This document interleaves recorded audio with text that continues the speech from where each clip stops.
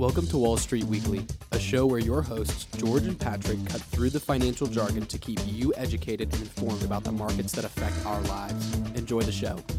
Thank you, as always, for tuning in to Radio Free Hillsdale 101.7 FM. I'm George Acklin. I'm joined alongside my co-host, Patrick Scott. We got a great show planned for you, and I'm really excited. This is part 2 of the banking crisis. If you haven't heard part 1, you can go back and listen to that. Our transistor feed is at Wall Street Pod on Twitter. I know that Patrick and I, when we did part 1 last week, there was an expectation for us, and I think a lot of other people, that the UBS and Credit Suisse and SVB, those were kind of the beginning steps, the first dominoes to fall. And we haven't really seen the next domino to fall yet. That's why I think this week we don't really have anything too new, although we will talk about Credit Suisse, UBS, and what went on there. Yeah, it's kind of surprising. There has been almost no major activity in the past week when all of those big things happened in the same few days, in the span of a few days. There are a couple new things that are more of the policy side of things. So the House called for new regulations on mid-sized banks. Of course, SVB was considered a mid-sized bank, even though it was one of the top 15 largest banks. In addition, President Joe Biden calls for tougher penalties for executives who are responsible for these types of events. And Patrick, I don't like to be cynical, but there were regulations imposed after 2008.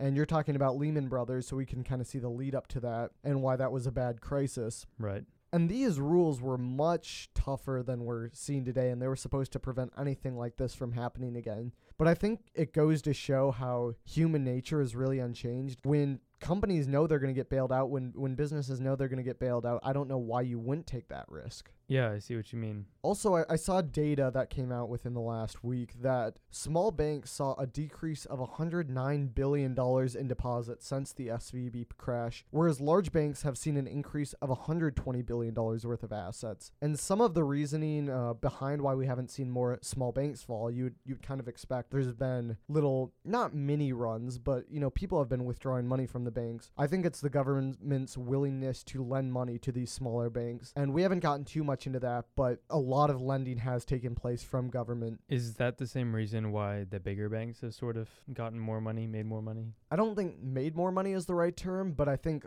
been a lot more stable. And as far as stock prices, they have gone up because people who are worried that, are these banks going to make it? They're confident that the government will either A, bail them out if they do go under, but probably B, more importantly, that they'll always have the opportunity to borrow from the government if there were to be a run on the bank. Now we move on to something that's a little more foreign, so why are we talking about it on the show? And we'll reveal that to you guys later. But Credit Suisse, that's a Swiss bank that you probably heard got bought by UBS. And why did it go under? So they've been rife with problems really since the Great Recession and never really got back on their feet.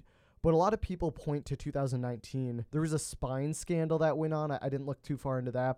The chairman broke quarantine during COVID-19, which I think is funny. Apparently it was very newsworthy. I think in the U.S. that was somewhat common that you had high-level officials partying and bankers partying. But I guess it's Switzerland. There's a different set of conduct there. Mm-hmm. And then a loss of $1 billion on a single business failure. And in the fall of 2022, depositors pulled $119 billion.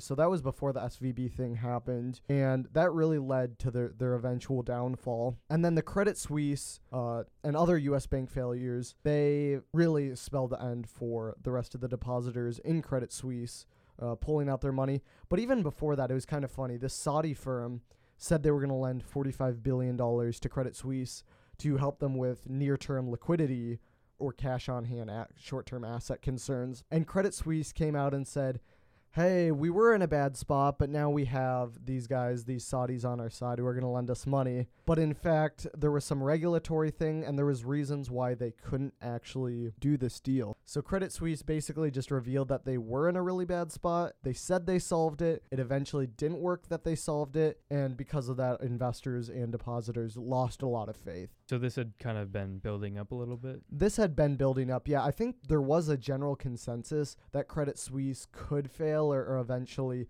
be bought out by someone. It was just really expedited by the SVB crisis. Now, why this is important to the U.S. investor is because of something called AT1 bonds. And most of our audience probably hasn't heard about them. Even I think a lot in the investing community haven't heard about AT1 bonds or what they are. But essentially, they're bonds that pay out a very high rate of interest. And this is because they're convertible to equity when capital levels fall below a requirement in a business. So let's dissect this. Banks need to have a certain level of assets to liability ratio in their business. Assets to liabilities. So liabilities as in, does that include debt? Yeah, that would include debt, and bonds, of course, are a form of debt they have to require to pay the bondholder. So in these scenarios, when the liabilities to assets ratio, when there's too many liabilities and not enough assets, they can actually get rid of liabilities by converting bonds, and then it goes off the balance sheet as a liability. Again, that's why I mentioned that they pay out such a high rate of interest, is because normally if they're going to do this, it's because their stock price has deteriorated. Interesting part is that banks are really penalized heavily for holding this type of product. From like a regulatory standpoint, they're considered very risky assets, so they can only have like a small percentage of these very risky assets. A majority of the AT1 bonds, especially in Credit Suisse, were held by Swiss pension funds. And Swiss pension funds in particular, they aren't penalized for holding these types of bonds. There's not really a process to do that. So they held a lot of these bonds, which did well because they were high yielding in the short term. However, the $17 billion of these AT1 bonds, they were wiped completely out, which is weird because they weren't converted into stock. Stockholders got 76 cents a share. And if they weren't converted into stock, you would think, okay, normally bondholders get paid out first in bankruptcy, or in this case, any type of liquidation or a buyout proceedings. They're the first ones to get paid. They didn't get paid in this case. And that really shook a lot of bondholders for U.S. firms like UBS or other places. And the credit default swaps went enormously up in value. And you're probably wondering, Patrick, I am. What is a credit default swap? And I think this is really important because if we do see more bank failures, it's going to be talked about a lot in the news, and people are going to tell you a lot of different things about them. So we're going to try to keep you guys informed and explain at a very basic level what credit default swaps are. So we mentioned how SVB was disincentivized from hedging risk. U.S. Treasuries, you're normally going to buy calls or put. Those are options where you can pay, if the U.S. bond is trading at $100, you can pay someone 50 cents, or there's ways that you're going to calculate how much that actually costs, but 50 cents, and that gives you insurance that over the next year, if it drops below $90 or $95, you can sell at $95 no matter what. So it's insurance. You know that you've locked in $95. And credit default swaps are just a more extreme version of this sort of thing, and they offer investors the opportunity to protect against worst case scenarios. And I realize that most of our listeners, again, aren't going to be using this as necessarily a strategy in their portfolio. It's very rare that you're actually going to use this unless you work in the banking industry. So why am I even talking about it? Well, Patrick, I think it's good to have expectations and kind of have reasonable expectations. I think of it kind of like sports when you see how much a team is favored by. I'm not going to do anything with that information. If the Packers are 10-point underdogs, I'm probably not going to hold my breath they're going to win. I might not even watch the game. I might do something more productive with my time. Okay. So in a similar way, I think it's really important to be informed about what the financial system is doing and using the tools that you have to see that. So here are the very bare bones mechanics behind credit default swap. So let's say you have $10,000 worth of bonds in a food truck called Ed's Egg Rolls, and you don't mind losing a bit of money. There's no investment that you can't lose money in, but you couldn't bear the thought of losing all 10,000 of your dollars. That's your college fund. You need that for, I don't know, whatever you do with your money. Yeah, exactly. So I think Ed's Egg Rolls is a fantastic company. I think it's stable. I think it won't go away. And what I do is I sell you a 5-year insurance policy. So the first year, I'm going to require a little more upfront just to make sure that you're creditworthy, that you're really committed to this contract. But after that, it's going to be around $175 a year, which is locked in. You have to pay that for every year for 5 years. And you're guaranteed your $10,000 no matter what happens. So you might not be happy if Ed's Egg Rules goes bankrupt and you only get $10,000 after investing $10,000 in, no return on investment. Right. Whereas if you held the bond to maturity and it didn't go under, you would get that amount plus interest, but at least you have $10,000. And when Ed's Egg Rules does fail, I have to pay you $10,000. Does that mean that I've lost all my money? And the answer to that is no, because bondholders are generally paid first in the liquidation process. So basically, you can sell me the right to those bonds in the liquidation proceedings, $10,000, no matter what. If I can manage to get $3,000 or $4,000 out of that when he goes bankrupt because I force him to sell his food truck and give a percentage to me, I can do that. But that's off your plate. You don't have to worry. You have the $10,000. And the example I used is actually what it would cost to insure against a UBS bankruptcy right now. So why is this important? If we can know what the perceived net present value is of liquidation. So if UBS liquidated today, what percent of their money would get paid out to bondholders? Is that 30%? Is that 50%? What percent would the bondholders receive? We can take the price of the insurance, whatever you have to pay me. In your case, it was $175. And using like mathematical models, you can find an implied rate that the business will fail. It's kind of like a high deductible health insurance where they say, okay, we'll pay for accidents or, medical conditions over $500,000. They can't tell you like, oh, what individual person is going to need that, but they can say, hey, based on your situation, based on all the information we have, maybe there's a 1% chance that this person within the next 5 years is going to suffer an injury that's going to cost over $500,000. It's a very similar logic, but as investors, it can really tell us the stability of the financial system that we invest in. Okay. And now that we have this in mind, and credit default swaps were a huge tool that were used in 2008, we're not going to get as in depth. 2008 will definitely have its own episode in it of itself. But I think with the banking stuff we're seeing now, it was a great opportunity to talk about Lehman Brothers. So I'll send it over to our history professional, our staff expert, Patrick Scott. Oh, that's me.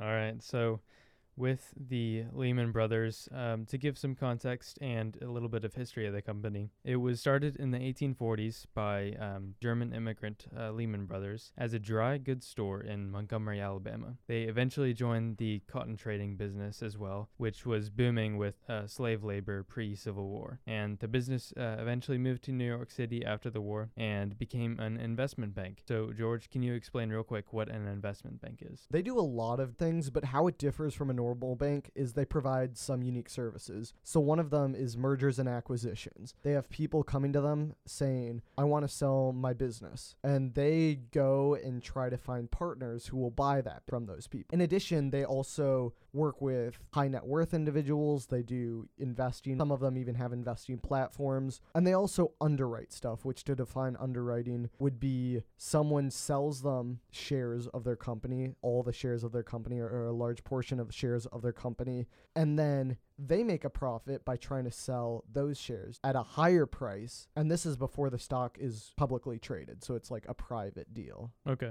So later on, around 1906, the Lehman Brothers shifted from a commodities house, which is a firm that focuses on commodities like agriculture, precious metals, oil, etc., to a house of issue, and more of the investment bank features that we mentioned before, issuing debt, underwriting securities, aiding in mergers and acquisitions, and things like that. In the 90s and 2000s, the Lehman Brothers joined in the business of mortgage origination, and that is loaning out funds for interest, of course, to people who want to buy real estate. So mortgages also post the property itself as collateral, meaning that if a loan can't be paid off, the lender can take the property. Lehman Brothers grew in the subprime mortgage particularly, which will be key for understanding its demise in 2008. And a subprime mortgage is a mortgage given to someone with a low credit score, and a low credit score showing that someone isn't very good at being able to consistently pay off their debts. And their subprime mortgages became a huge part of their business,